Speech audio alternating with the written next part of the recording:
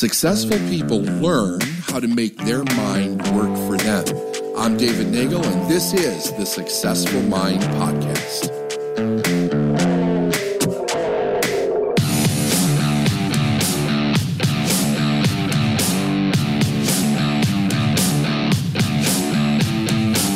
All right, so here's what it is. It's actually from Proverbs 4:20.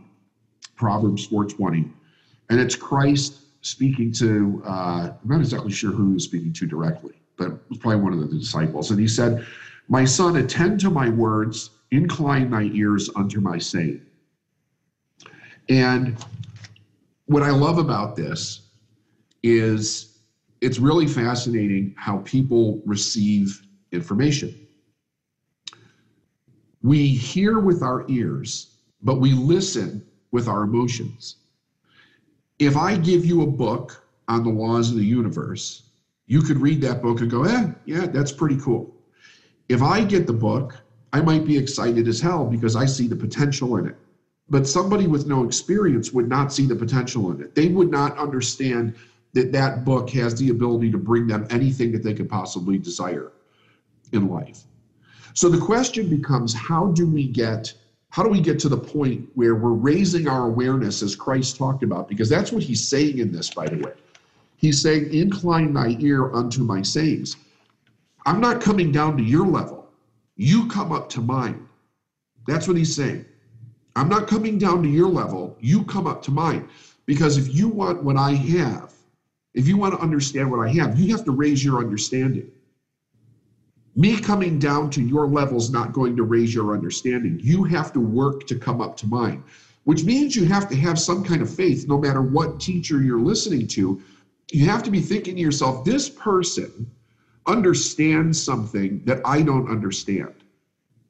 I remember when I first was introduced to Bob Proctor way back in 1996, a guy gave me 2 cassette tapes. I was leaving a meeting and he said, "You ever hear of this guy?" And I said, "No." But I had been looking for someone that explained how spirit and personal development and success in business, how all of that worked together. But I could never find anybody that could put all the pieces together that made it work without big, huge, gaping holes in either the theology or the ethics or the value systems. Like, it just didn't work. I put these cassette tapes in. I'm driving home, literally break down in tears. I'm like, this guy understands something that I don't understand, but this is what I've been looking for, what this guy's actually teaching. And what's fascinating about it is that the guy that gave me those cassette tapes didn't hear that. I was like, "What'd you think?" And he's like, "Yeah, it was okay. It was interesting. It's more positive stuff." And I'm thinking to myself, seriously, that's all you hear in this? Like, this information could change the world. But if you can't hear it, it's just another book of words or another audio with words in it. So how do we do that? How do we do that? You have to raise your desire to the level of want, to where you recognize the teaching as something that will give you that desire. This is why desire is so important, so vitally important. It gives me goosebumps every time I think about it, because it tells me what my job is. It tells you what your job is. What's our job? Our job is to raise our desire to the level of understanding in which we meet that information that comes into our life that brings us exactly what we desire. But if we stay in doubt, fear, and worry, we're not at that level of understanding. So it's so vitally important that you don't tolerate the fear, doubt, and the worry. You just set it aside and you really focus on what you want. You really focus on building that desire to an intensity inside of yourself where it literally becomes a magnificent obsession. So the thought for today is listen. We hear with our ears, but we listen with our emotions. You have to start to listen differently. And it's with everything. Like, if something bad happens in your day, listen to what it is. Don't just go with the surface experience. Like, why am I having this experience? It could be the worst thing you've ever experienced in your life. And I guarantee you there's gold there if you'll but listen to what it's really trying to tell you. But you have to listen. You have to stay out of the cognitive mind that knows how to just react to every damn thing that's happening, and you get stuck in the emotional turmoil of all of that. So really quick, I'm going to give you something from Genevieve Behrend from Your Invisible Power to work on today for your desire, okay? It's practical. She says, the exercise of the visualizing faculty keeps your mind in order. Now that's important. If our mind is not in order, it's in chaos. And if it's in chaos, our results are chaotic. So what she's saying is visualizing brings order to your mind. Are you visualizing doubt, fear, and worry, or are you visualizing your desire? It's choice. It's your greatest power, choice. You can choose. Yes, I understand that some of you are worried, some of you are in fear. You can choose to visualize that and hold on to that feeling, or you can choose to visualize the desire regardless of it. It keeps your mind in order and attracts to you the things that you need to make life more enjoyable and in an orderly way. If you train yourself in the practice of deliberately picturing your desire and carefully examining your picture, you will soon find that your thoughts and desires proceed in a more orderly procession than ever before. Having reached a state of ordered mentality, you're no longer in a constant state of mental hurry. Hurry is fear and consequently destructive.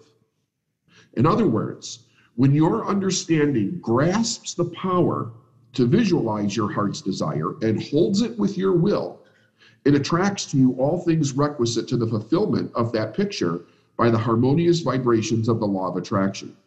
You realize that since order is heaven's first law and visualization places things in their natural order, then it must be a heavenly thing to visualize. So here, Behrend, who was Thomas Troward's only student, which is an amazing story in and of itself that I won't get into right now. What she's basically saying is, in order to elevate the desire to the vibrational equivalency of the thing that we want, we have to visualize it. We have to hold that picture in our mind and keep it free and clear of the cobwebs of doubt, worry, and fear. That's all we have to do, is to hold it there. Everything else is we're going to become aware of because it's already here. Now, you could talk about the law of attraction. I hate the law of attraction. Number one, it's not a primary law, it's a secondary law. It's subsequent to the law of vibration, one of the things that it does, that it automatically plants this idea in your mind, is that you're separate from the thing that you want. If I have to attract it, I don't have it. So I like to say manifestation, because it's already here, it's just in another state of consciousness.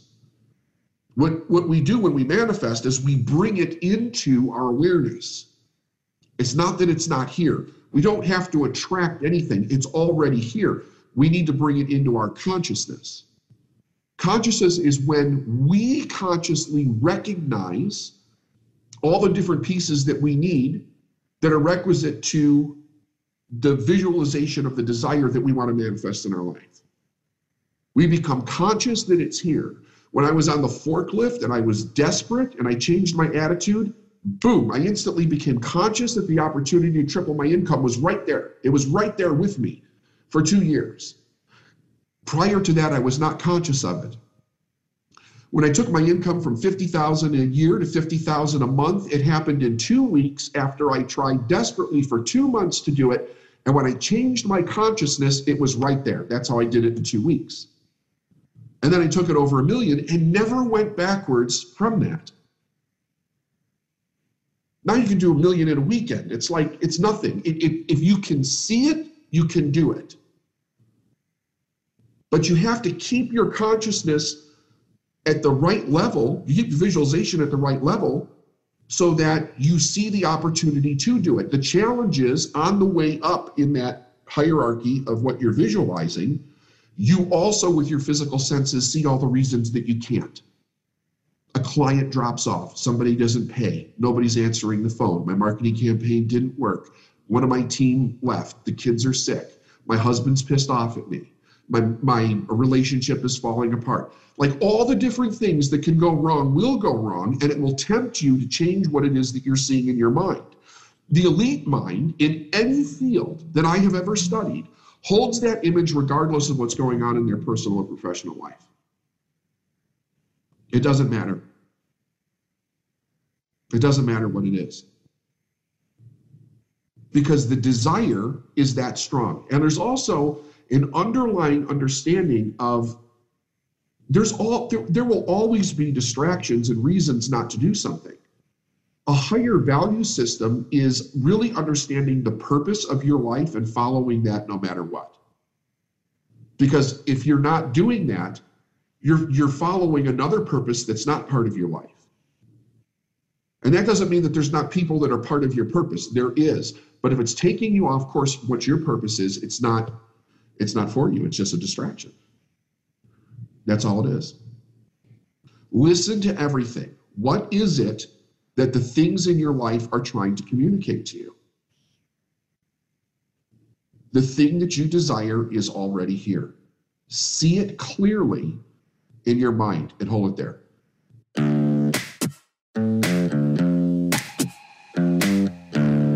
Thanks for listening to the Successful Mind podcast. And if you like what you heard and you want to know more, go to davidnagel.com/free stuff.